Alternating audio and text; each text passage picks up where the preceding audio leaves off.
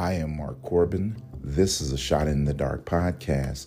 My purpose is to inspire you to be the best you. This is podcast number 194. I have a quote that I want to share with you. I don't have an author or a title, but I'll read it to you now. Direction is so much more important than speed. I'll read it to you again. Direction is so much more important than speed. I don't know about you, but I've spent so many years of my life running fast and not getting anywhere. Let me put it this way. It's almost like being loud and wrong at the same time. But once God finally slowed me down, I realized not only was fast wrong, I wasn't even going in the right direction. Dig this now, because these next couple of steps just might help somebody to find their direction.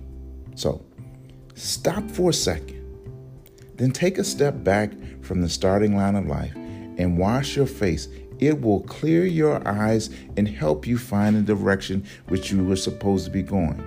And then look very carefully at what is in front of you, because that is the way you must go. Do not go to the right or to the left ever again.